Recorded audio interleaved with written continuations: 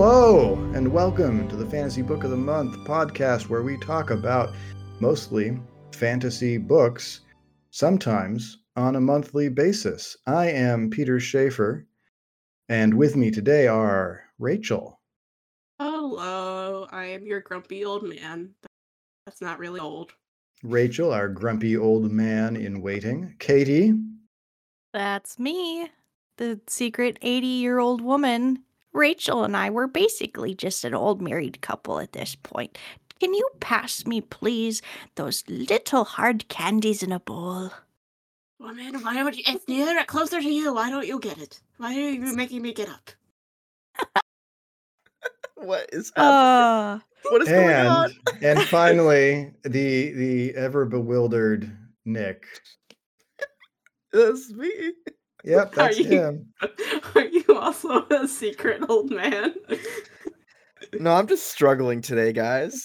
Okay, all right. So this, I think, we're all a bit punchy, and that's going to make this one of our better episodes. That's my theory, and I'm going to stick to it.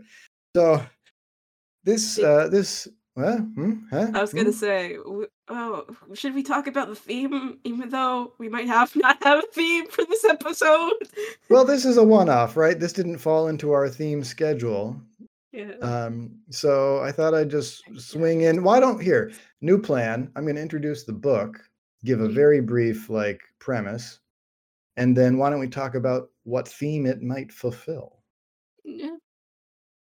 The book is Stranger of Tempest by Tom Lloyd. This is a completely second world fantasy novel set in a world where there are a whole bunch of nations and they have various political and military leanings, and some of them are independent and some of them are not. There are these things called the God fragments that people believe are the literal fragments of their gods, and you can use them to imbue basically to make magic bullets that you use in your mage guns, and these form the basis of modern warfare.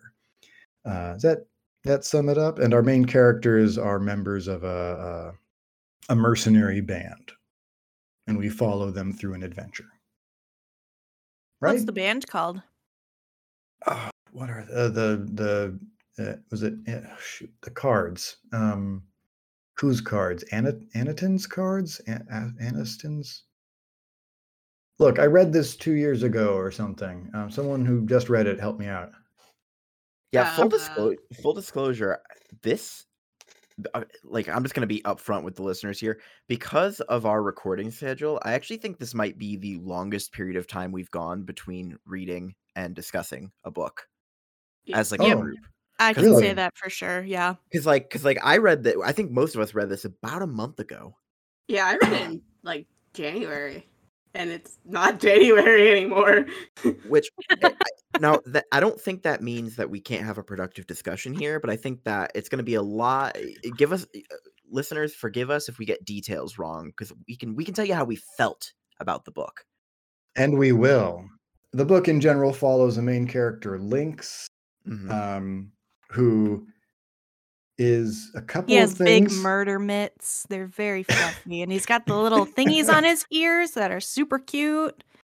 He is not an actual wild cat of the forest. He's very fuzzy. If you pet him, he will maybe close his eyes and look so content. But he does spell his name the same way. He has the distinction in my eyes of being an overweight main character. And I fucking love it. I love that he's just a fat dude. Yes, thank you. Me too. He's just a big guy, and people you like to eat, huh? And he's like, yeah, I do. And then he's still, a tough mofo in the mercenary game. So good for him. Admittedly, most of it is guns. Yeah, most of it, but not all of it. They get down to the hand-to-hand fighting now and again. Sure. I'll note that I have read all of this series, not just the first book. Or the second. Yes. And I've enjoyed him. And All right, but so Lynx is our main character. He teams up early on with a mercenary company that is called the Cards, I believe called Anaton's Cards. I can't quite remember if that's accurate about the name of the leader. Yeah, it is Anaton is the leader. Oh, good. And the shtick of the company is that, so they sort of use like an alternate form of playing cards with like different suits, and a few different extra face cards as well, and sort of horoscope like that people get assigned certain cards that are meant to represent them and their personality and like them and like what they bring to the company, right, in a way, and their teams. And they're also, I believe their team rankings are also sort of based on what number or the face card they higher have. the card number, then the higher more in the senior company you they are in the company. Yeah, and then the face cards are like lieutenants. They have some degree of command over the number cards. Yeah, it's a cute shtick. It doesn't like it, it comes up but a few times, but it's not like pivotal. You know what I mean? It reminds me of Malazan with the Deck of Dragons. Okay. But I just love. I feel like every month something reminds you of Malazan, and it must just be because, no, but it must just be because that book is so fucking big. There's like there's all you can, yeah. It's because in Malazan the Deck of Dragons has basically people associated with the cards, and it's like the king of the House of Death or something like that, and it's more tarot-esque. And if you are named somebody of that card, it's basically more like you have godhood and things like that. It's more mystical in that nature, and it's also used for fortune telling. Fortune telling. Fortune telling. Oh, your Texas is showing. But it's what it kind of reminds me of is like people being assigned, and then my favorite character in Malazan is the master of the deck. Yeah. In this case, Anaton is the master of the deck because he runs the wild cards, or just the cards. Wild Cards is a different book series. So but, is yeah. it reminds you of Malazan? Is that the new, like, The Simpsons did an episode of it? I swear I don't say it that often. Well, we'll see. Yeah. Listeners, can you make a list of every time that Rachel has been reminded of Malazan? Thank you.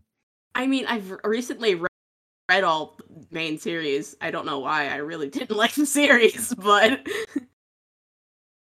oh, no reason. It was just there. I read all 10 of them. They're like 1,000 pages. Yeah. Yeah, that's crazy. Yeah, you did this to yourself. I know I did, but I was like at book 5 by the time I was like, I don't like this anymore. And I was I'm like, not actually enjoying this. But I was like, I'm I already full, own. But I can't stop eating. I already own all of them. I will listen to all of them. Maybe they'll get better.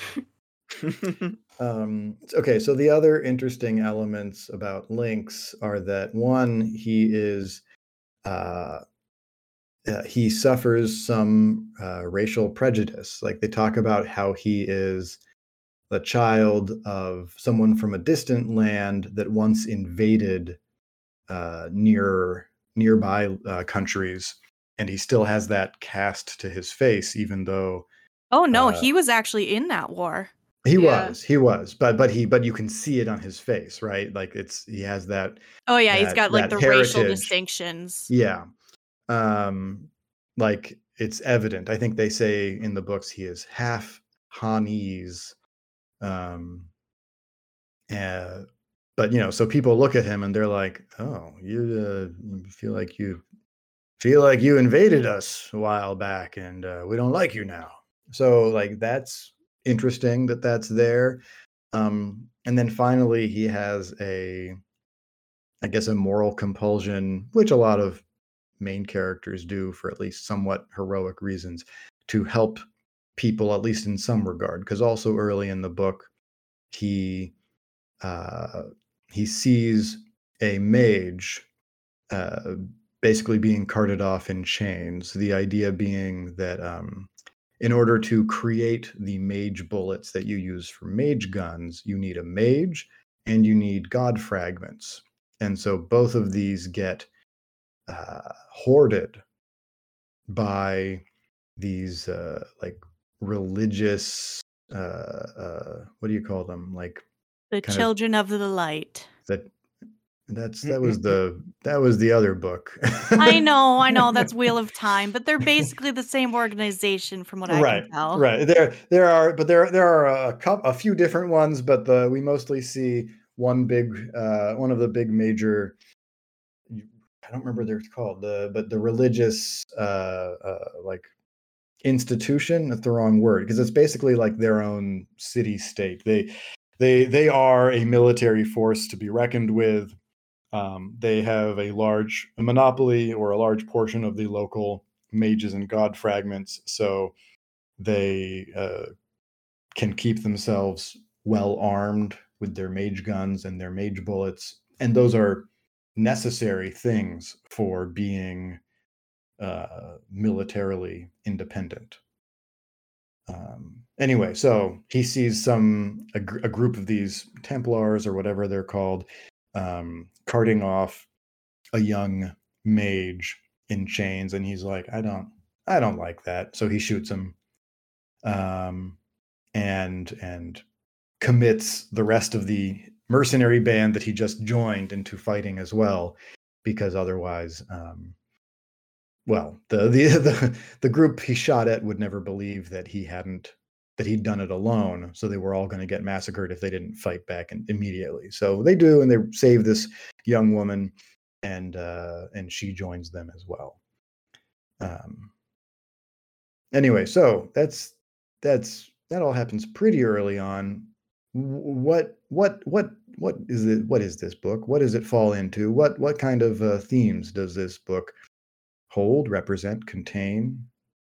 That opens up probably a bigger question of how we choose our themes, which is not if we want to go into that discussion. That's a different. We just throw words at the wall until one of them sticks, like tasty spaghetti. Yeah, because we could do tropes like found family, or we can do subgenres like probably Flintlock would be a good subgenre for this. Yeah, I could see it being a close cousin of Flintlock fantasy, and it definitely has those feelings of found family, right? Definitely it falls also into like military fantasy. Mm-hmm. Because there's a lot about, like, we steal a march on somebody. How many mage grenades do we have left? Send so and so to the front. Yeah, it is, but it's more it's military, but it's also not mercenary versus like. Yeah, it's not like an army. It's like a small squad, which reminds me in that way of the Black Company, which I believe our good friend Dan, who couldn't make it today.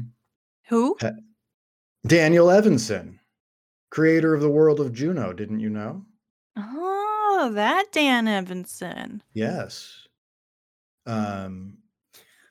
So he described the book as having the promise of the Black Company and actually paying it off. Now, I take a little bit of issue with that because I feel like the Black Company paid off quite well, but I don't. We'll just have to. I know you did. You read it because I said so, and then you hated it, and now we're enemies forever. I remember. You need to stop recommending me books because there's only been like one I really liked. I think the most notable characteristic of this book is the fact that it is sort of an atypical protagonist, as Peter alluded to previously. Not just in the sense that he's like a overweight guy, but like we've talked about this in the past where he's an older character. So many fantasy books, you tend to have like the young kid, making their way through the world. This is an old, seasoned person who's seen some shit. and is just trying to live another day. There's not really any larger goals or motivations. He's kind of past his prime, and we're just kind of sort of existing with him for the first half of the book. In that sense, I will say I think the first half of the book was a little bit slow, and I could see why a lot of people might not finish it. But I think that there's a lot. I think it's a shame. I think there's a lot going on in that second half that is really good. Yeah, Dan agreed with you. He said going, shrinking the group in the back third of the book tightened the story. Yeah, it helps a lot. But I also don't just think it's the cast of characters. I think it is sort of the fact that following somebody who is so old and seasoned and jaded, his motivations really are just sort of live another day. And so the book kind of just feels like, I woke up that morning, I brushed my teeth, and then I got a bite for breakfast. It feels a little kind of dull. Is it more like a slice of life in the life of Lynx? Yeah, it's kind of slice of life in the life of a mercenary, which is an unusual premise, but it really is the mage, the night mage, who specializes in dream magic, right? Sleep, yeah. She magic. puts people to sleep or something. She's not the main character, but she is, in a lot of ways, the heart of the book to me, or the part that the driving force.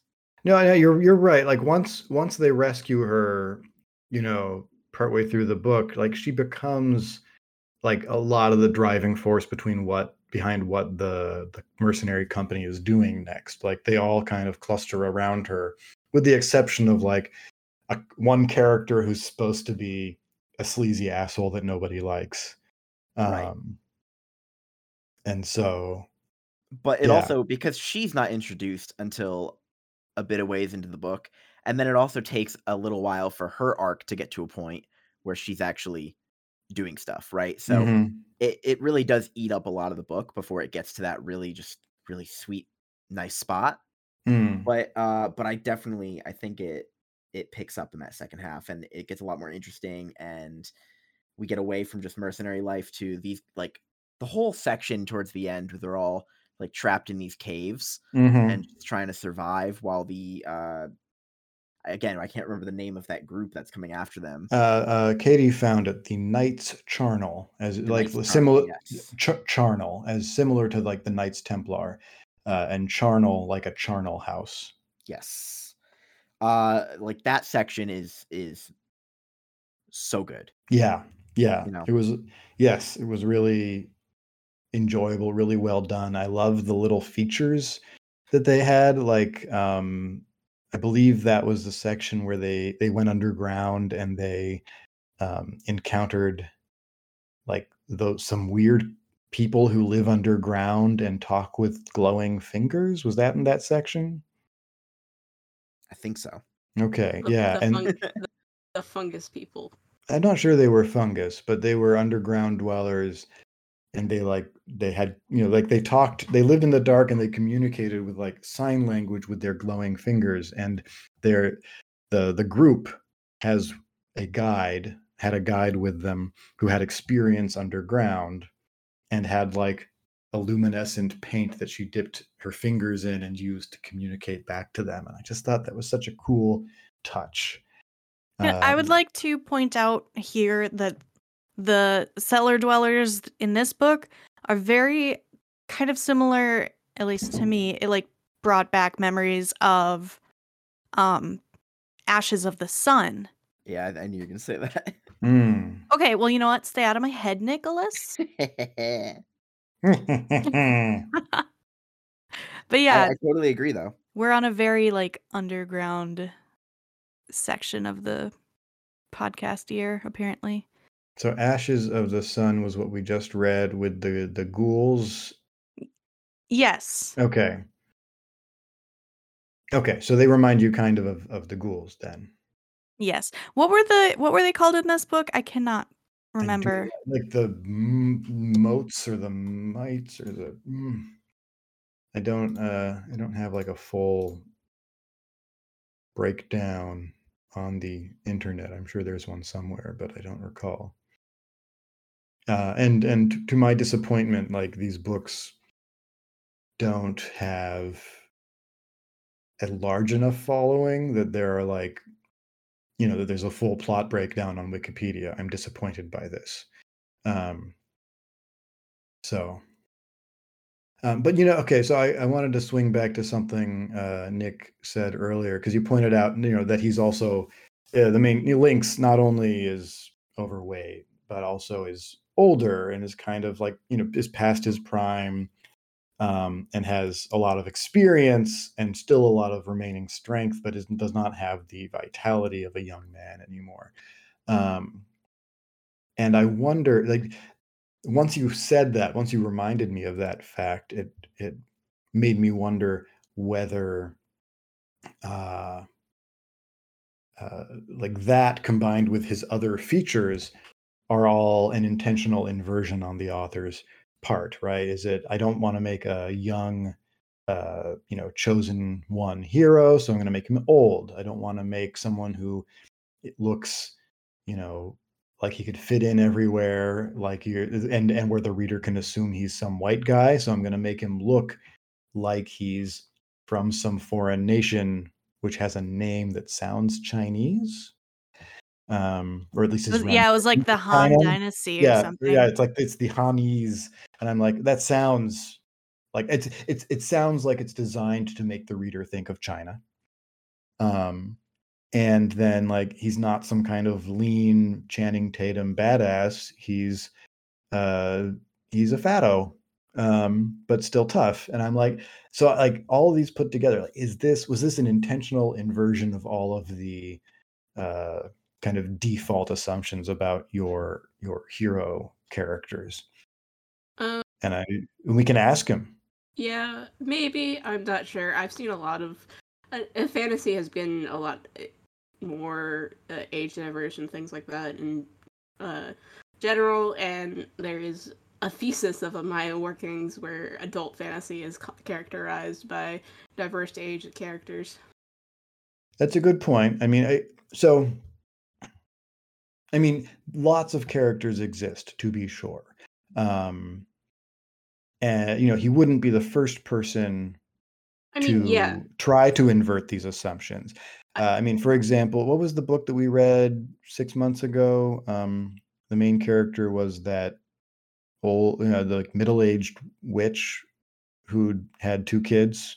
Barbara Hambly, Dragonstone. Yes. Thank you. Yeah, that was and that was a really interesting book for those reasons, and other reasons. Well, hey, if you let me finish, I wasn't trying to say that you were wrong. That was a wrong assumption. I was just saying that as a modern day reader, it's not all that like uncommon. You're right. That's the meaning I took. You're right. It's far less uncommon than it used to be. Does it still count as an inversion? I don't know if it's an intentional subversion. Maybe it is, maybe it isn't. But I do think it adds to the gritty nature of both the world and the idea of a mercenary company.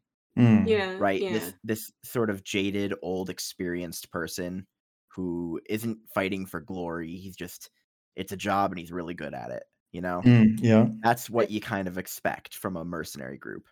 Yeah, I think it comes more from the setting where the darker story than it probably might be intentional, but you see in these older like grimdark type stories, an older main character is like, I think Logan Ninefingers is older from First Law. Mm-hmm. I'll also say what what I don't know. I was just trying to state from. No, we all just made mouth noises instead of using words. That's all. I am tired. Okay. You're doing great, Rachel. I love you your really work are. ethic. And they say kids these days have no worth. Yeah. We're in trouble, folks. That we're all out of it. God. Oh yeah, no. We're Best episode we've ever done, you guys. Hands down, this one's gonna get us an award. But which award though? Probably shittiest podcast of the year. Oh shit, I've been looking for that one. Anyways, back on topic before. Oh, gosh dang, we're talking about a fat old man running through the underground with a new group of friends, running away from Knight's Charnel, hoping not to get eaten by some giant-ass worm or centipede or some shit. And there's bullets everywhere, and it's just insane. The end. Yeah, so that sums it up. I wonder, so it is a question to ask, is an intentional inversion of a trope versus a character that fits well into the grim, darker setting? Either way, it's effective, right? I mean... Yeah. Yeah, I like Lynx. He's a good character. He's a fun character. He's not necessarily a good person even, but... No, I mean, he's good enough for a reader to like him, right? He's good enough to say, this religious slavery of mages stuff is bullshit. Let's rescue this lady. I will say he's kind of forgettable. Oh. Peter's hurt. No, I'm curious. I'm curious what the others think. Because he's just so mildly good. I like the part where he thought he pissed himself, but it was actually just beer. Oh, yeah. Did that really happen? I forgot. Yeah, he gets super drunk, and they pour beer on him.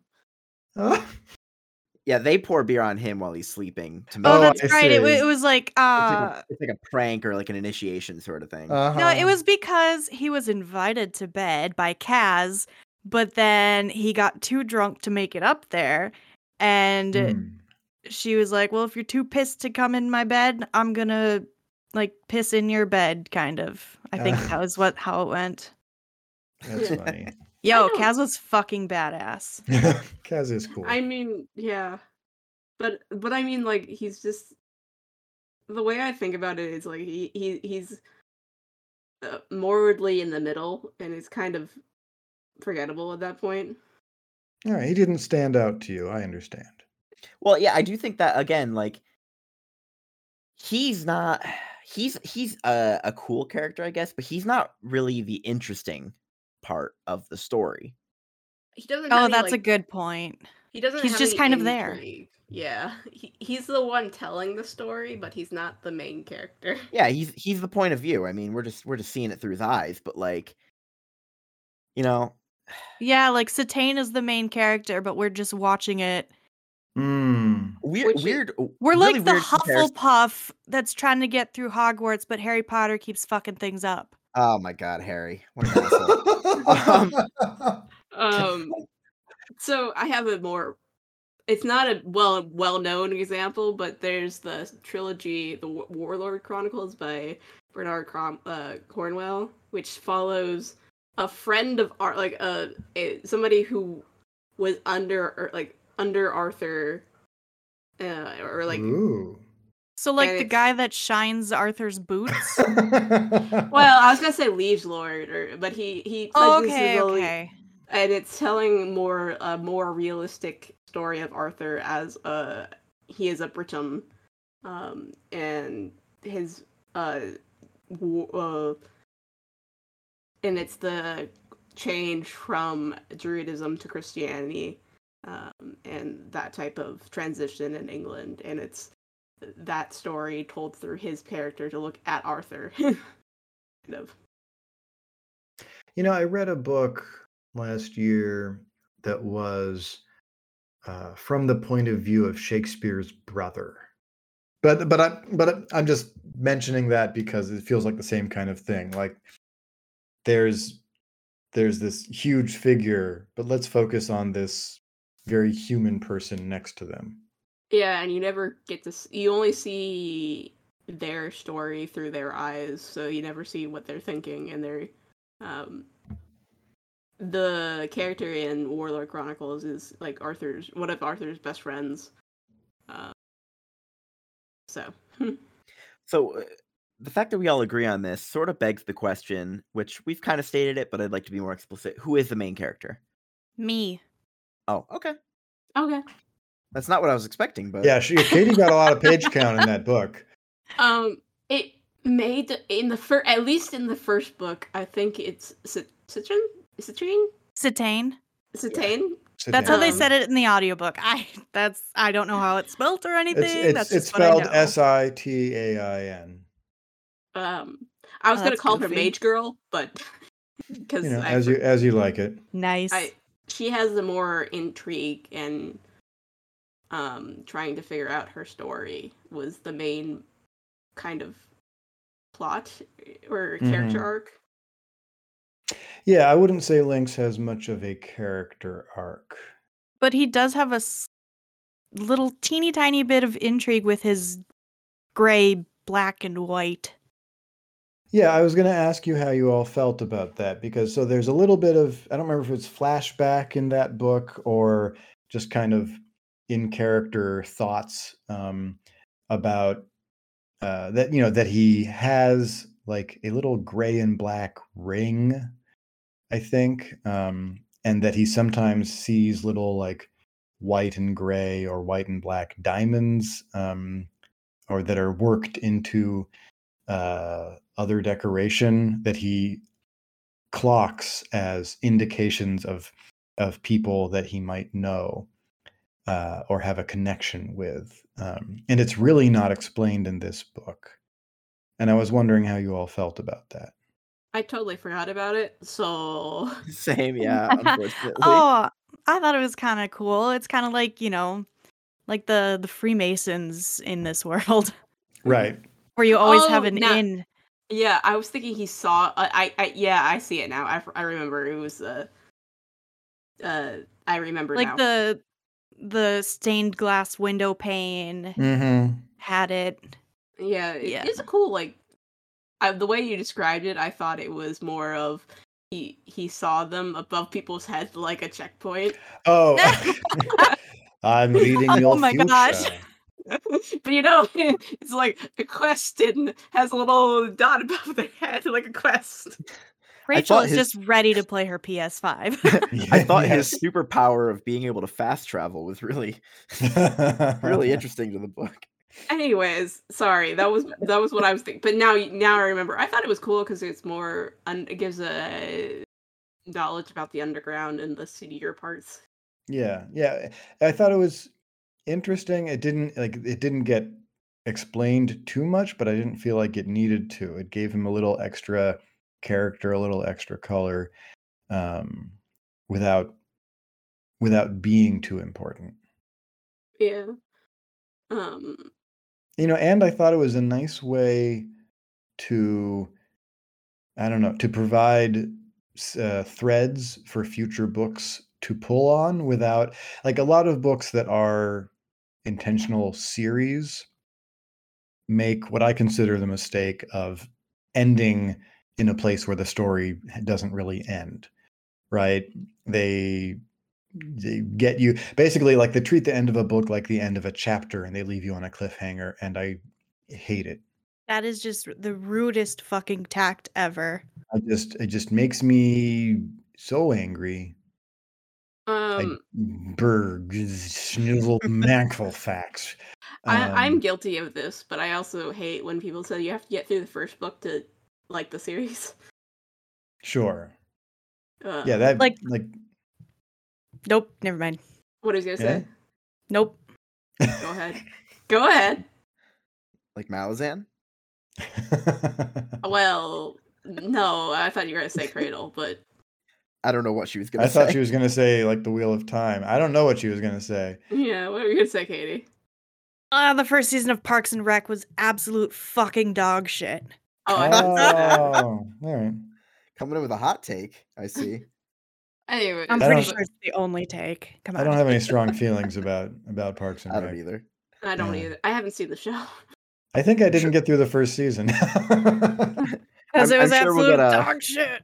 So I hear. I'm sure we'll get a 1-star review on Apple Podcasts now. Oh, it can go with their 2-star review. Oh, they'll be friends. Oh my god. what? It's a funny review. Oh, is that where we're humming and hawing? Yeah. Fuck that guy. Yeah. Yeah. Anyway. So Stranger of Tempest. Yeah, so it's a good book. I liked it, and I like the follow-up books too. So it's just pick it up, try it out. I'd love it if this book were more popular. So read a book. I found it very interesting, and I bought it on Audible. It was cheaper than a credit on Audible, I think. So. Oh. It was So if you want something cheaper than a credit, there you go. It's very good. It was very interesting. I think the only part that I wasn't really I kind of lost focus in the middle before it got exciting. And then when it did get exciting, my only thought was, but wait, how did they get out of the city? But my dumbass brain was just like, no, they're in a different city because they're in the future now. But they're in the same city, just so you guys know. I will say, I think the underground bit maybe went on a smidge too long. Okay. But that also could just be my ADHD brain going, I'm bored now. It was something that felt like it was going to be 1 or 2 chapters, and it ends up being a significant portion of the book. Yeah. But at the same time, if the entire book had that level of excitement, I think it would have been exhausting. Well, sure. Okay, yeah, you're right. Nonstop excitement is a little, but I almost felt like the first half could have used some more of that in there. And I think he tried, because they do have those flash forwards. Yeah, actually, now that you mention it, I didn't even say anything about this yet. I found the timeline confusing. Same. I had to go back and listen to the first half because I was just so obsessed with how do they leave this city. Okay. Sorry. It was a huge part of my brain. No, and you're right. They do some time skipping back and forth, don't they? Because I think, do they open up with them fighting their way out of a city somewhere? Is that the opening scene? They open where they get to save the girl, quote unquote, but she's actually just standing there naked, and then she kills the princip dude. Oh, right. They're extracting somebody leaving from a city, and then they have to fight their way out or something. Yes, but they're in the same city the whole time. It's the same city. It's that city. I see. Okay, that's Katie's really warning for the reader. Is that it's the same city? It was the same city the whole time. Oh my god, I'm sorry. Right, but they start there and then they skip back to when Link's joined up with the cards. That makes sense. Okay. But so yeah, that did that work? Was that a good choice? It was pretty ballsy. Was it? Because I don't know. I feel like a lot of books are trying.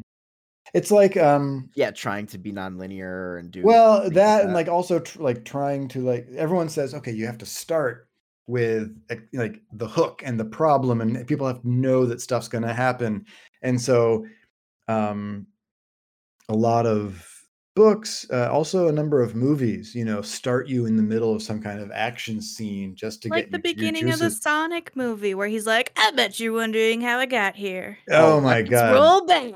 Yeah, that is kind of like that. That is worse than Once Upon a Time. It is worse. Once Upon a Time at least has some cachet. But yeah. Anyway, I don't think it worked for me, but I don't know. Yeah, maybe I didn't mind it, but I don't know if it was the best choice, but I don't know that it wasn't. I think it was extra confusing because there are so many characters, before they break off and go underground. Yeah. And so they name drop a whole bunch, and it was a bit much, I think. That's fair. Yeah. But I do think one of the bottom lines is the fact that there is a lot of cool stuff going on in this world, and knowing that this is a much larger series, I think there's a lot here. A lot of good stuff. It has space to explore and expand into. I thought it was underground. I can't throw something at you, Katie, but I would like you to give Doug something and have him throw it at you. I usually throw pens at him, so he was probably already got one. Okay, good. Just let him know that I need him to throw that at you. Will do, Chief. Thank you. All right, I have a. Oh yes, Rachel dear. Thank you, Peter dear. I was just gonna say, I don't know. I wonder if our listeners like our chaotic nature of just jumping from topic to topic and having no through line sometimes. But I have no idea what people like. Yeah, I will say sometimes I don't need a hook to be invested in a book. Sometimes I'm just like, oh, I'm here for you're doing. I think I read a book recently where he was just in a house. He was just being a 60-year-old man in a house. Was he also fat? No, it was Fitz. So Fitz is okay. not. But he was 60 and depressed. And that's no fun. And had a random child. And he's like, "What? How do I treat a child? How do I child? How do I run this estate? I only know how to be a woodsman." All right. Yeah, sometimes, not every book needs to begin with excitement and bewilderment and like, oh man, what the heck is going on? Sometimes you just start a book kind of nice. I think it's more important to like establish the emotional stakes of a book than it is to start with explosions and fire. You know what I mean? Yeah, and I can see how, given how the author wanted to introduce links, apparently, how that might have been hard to do at starting there chronologically, right? Like, because as we've discussed, Links is a little unmotivated, right? He wants a good hot meal, and he knows he can earn one with his sword and his mage gun. So, like, there's not a lot of emotional demand there, right? There's nothing pressing on him where he's like, I need to figure out what happened to my daughter. Right. So, yeah. So I guess if you're right, like emotional hook is probably more important than an excitement hook. But the emotional hook of, I don't know if I'm going to live to get out of this city that the book opens with is probably more compelling than, I don't know if I should keep doing bodyguard work or if I should sign up with a mercenary company. One's probably as good as the other. Oh, well. Pretty sure that was a line in the book. It might have been. Doesn't he start in jail? Yes, he does. Okay. Yeah. I'm just looking because Promise of Blood opens with a detective walking into the aftermath of a military coup. Oh, that's actually pretty interesting. Yeah. And I was like, oh, that's cool. But my favorite line is Red Sister, which opens movie where it's like, if you want to kill a nun of whatever, you have to bring an army of a specific size. For Sister Thorn, so-and-so brought 200, something like that. Maybe we should have a special one-off episode where we like bring our top 3 favorite opening lines from books. Ooh. Opening lines are hard. Oh, they're super hard. I like this idea. We're doing it. Okay, great. Okay. A lot of them, the only one I have semi-memorized is Red Sister. I don't think I have any other ones memorized. I mean, the one off the top of my head is the man in black fled across the desert and the gunslinger followed. Mr. Dursley of number 4 Privet Drive was super excited to be completely unordinary. Yeah, but let's not do that. Let's not do that one. All right. Well, so regardless, this is we have some. We'll give ourselves some time. We'll do a little research, pull some books off the shelf, and be like, oh, that's a good first line. Oh, that first line is boring, and we'll come and we'll make our arguments. And then you have the Poppy Wars first line, if anyone looks at that, is so not what the story is about. It's funny. Yeah. I do not know. All right. Any other things to say about this book before I start winding up the And maybe we should insert a hook for our next episode, so we can get people to continue listening to our chaotic messes. But wait, the hook is supposed to be in the beginning and full of action. Well, I guess we will have a audio fist fight and then start the episode with that. Yes. Wait, hold on. I got sound effect. We throw in those like comic book punch sounds. Wow. Like, bam. Kersplat. Look out! He's got a bomb. I don't know if that came. I like crushed a can next to my mic. I don't know if that came around well. No, sadly not. All right. So before we leave Stranger of Tempest behind us forever, or at least for 4 days, 3 days? I don't know time. I just want to ask each of you for a read this book if, and maybe don't read this book if. Right? Finish that sentence for our listeners. Read this book if. I didn't know there was going to be homework. I know. I'm sorry. I just pulled this out of my behind. Read this book if you're looking for a medium cast of characters that have found family with ambiguous morality. Okay. Nice line. Who's next? Read this book if you're into